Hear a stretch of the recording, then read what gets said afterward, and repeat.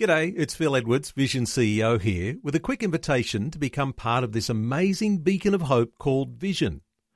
Together we can put our love into action to help people of all kinds build or rebuild their lives on the truth of God.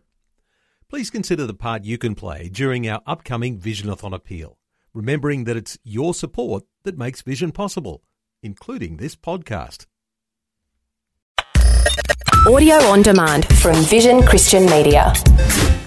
Foundations. Okay, Isaiah 7, 10 to 11, it says, Then the Lord spoke again to Ahaz, saying, Ask for a sign for yourself from the Lord your God. Make it as deep as Sheol or as high as heaven. And Ahaz refused to ask God for a sign.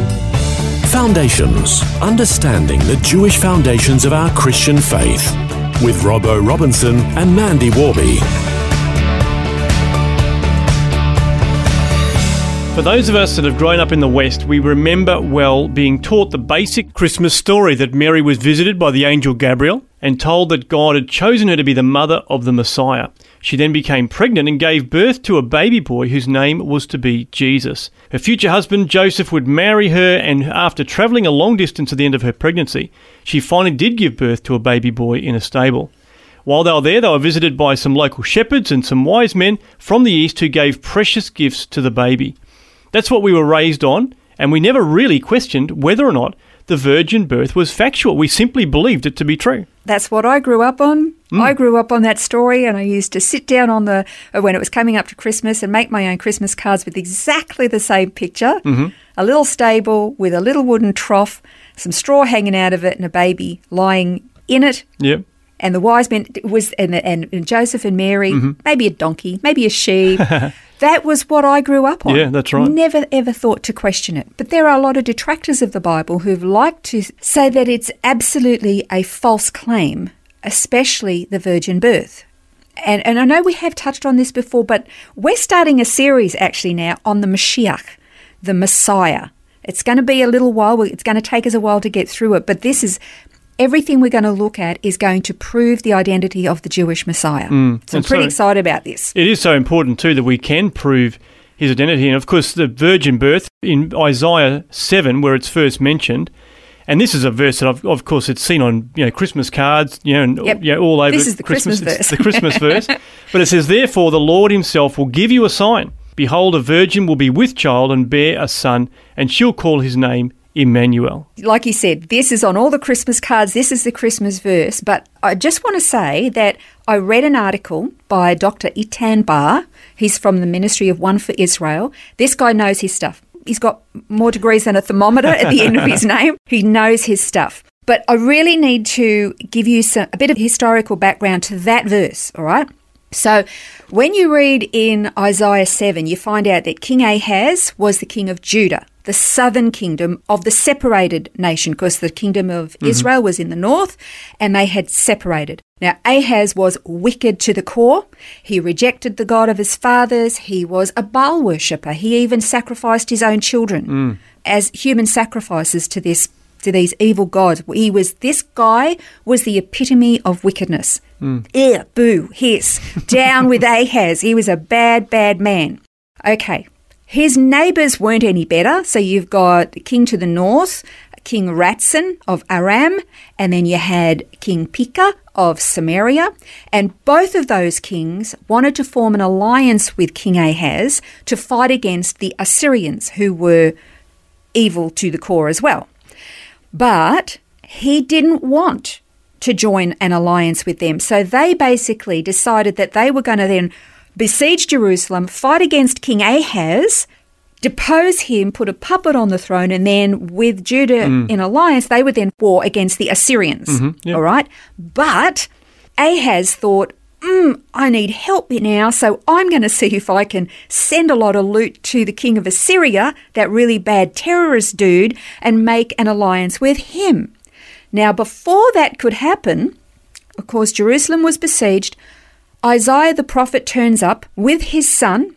He was only a young son, whose name was Shear-Jashub. Great name, if you're having any more boys. That's right, yes. Shear-Jashub, that's great. And he wanted to confront King Ahaz and say that God would protect him if he would call upon him. Okay, now Ahaz was in the line of King David. And God had promised David and his descendants there would always be one on the throne, and that God would maintain the line of David. And God always keeps his promises. Yeah. Ahaz, however, was looking down on the two neighbouring kings that were besieging the city, and he really didn't want to believe or didn't think he could trust in what Isaiah was saying. Ahaz needed a solution right now. Isaiah then says to Ahaz to ask God for a sign. Ask for something really hard. Okay, Isaiah 7:10-11, it says, "Then the Lord spoke again to Ahaz, saying, Ask for a sign for yourself from the Lord your God. Make it as deep as Sheol or as high as heaven." And Ahaz refused to ask God for a sign. He was a very evil king. And he basically said, "Oh, no. I don't want to test the Lord your God."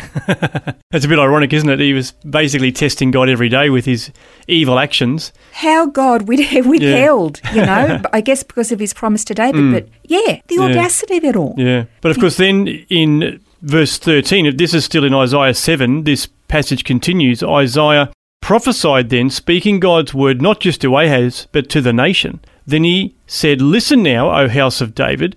Is it too slight a thing for you to try the patience of men, that you will try the patience of my God as well? Therefore the Lord himself will give you a sign. Behold, a virgin will be with child and bear a son, and shall call his name Emmanuel. He will eat curds and honey at the time he knows enough to refuse evil and choose good. For before the boy will know enough to refuse evil and choose good, the land whose two kings you dread will be forsaken."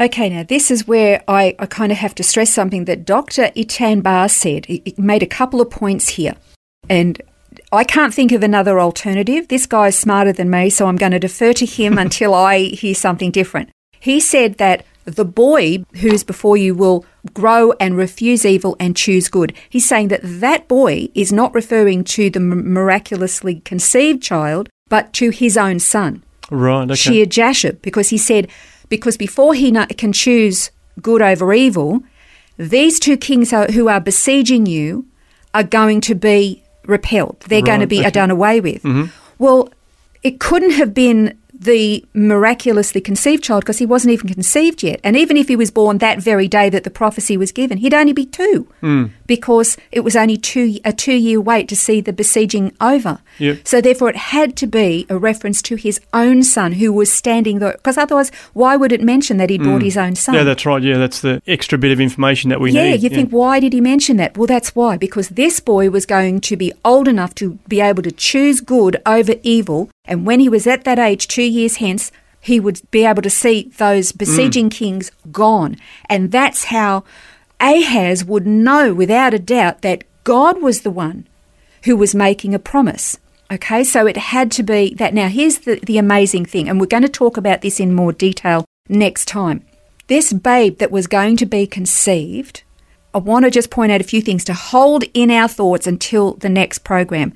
He would be conceived miraculously of a virgin. That is a point of contention we're going to look at next time. And that the sign would be that you'd know that there was a true prophecy when these besieging kings would be gone. And the other point was his name. His name is Emmanuel. And we just say, Emmanuel, God with us. And that's true. But then Psalm 139 says, where can I go from your presence? Where can I, escape you, Lord? Because if I go into the heights of heavens, you're there. If I go into the depths of the oceans, you're there. So we know that, yes, God is with us. But this is actually a very specific name when it says God with us. And we're going to look at that in more detail a little bit next time, but then further on from that. We are looking forward to this series developing over the weeks ahead, but next time on Foundations, we'll continue to look at that claim of the virgin birth. This has been Foundations, a look at the Jewish foundations of our Christian faith. For study notes, resources and more, see vision.org.au/foundations. Thanks for taking time to listen to this audio on demand from Vision Christian Media. To find out more about us, go to vision.org.au.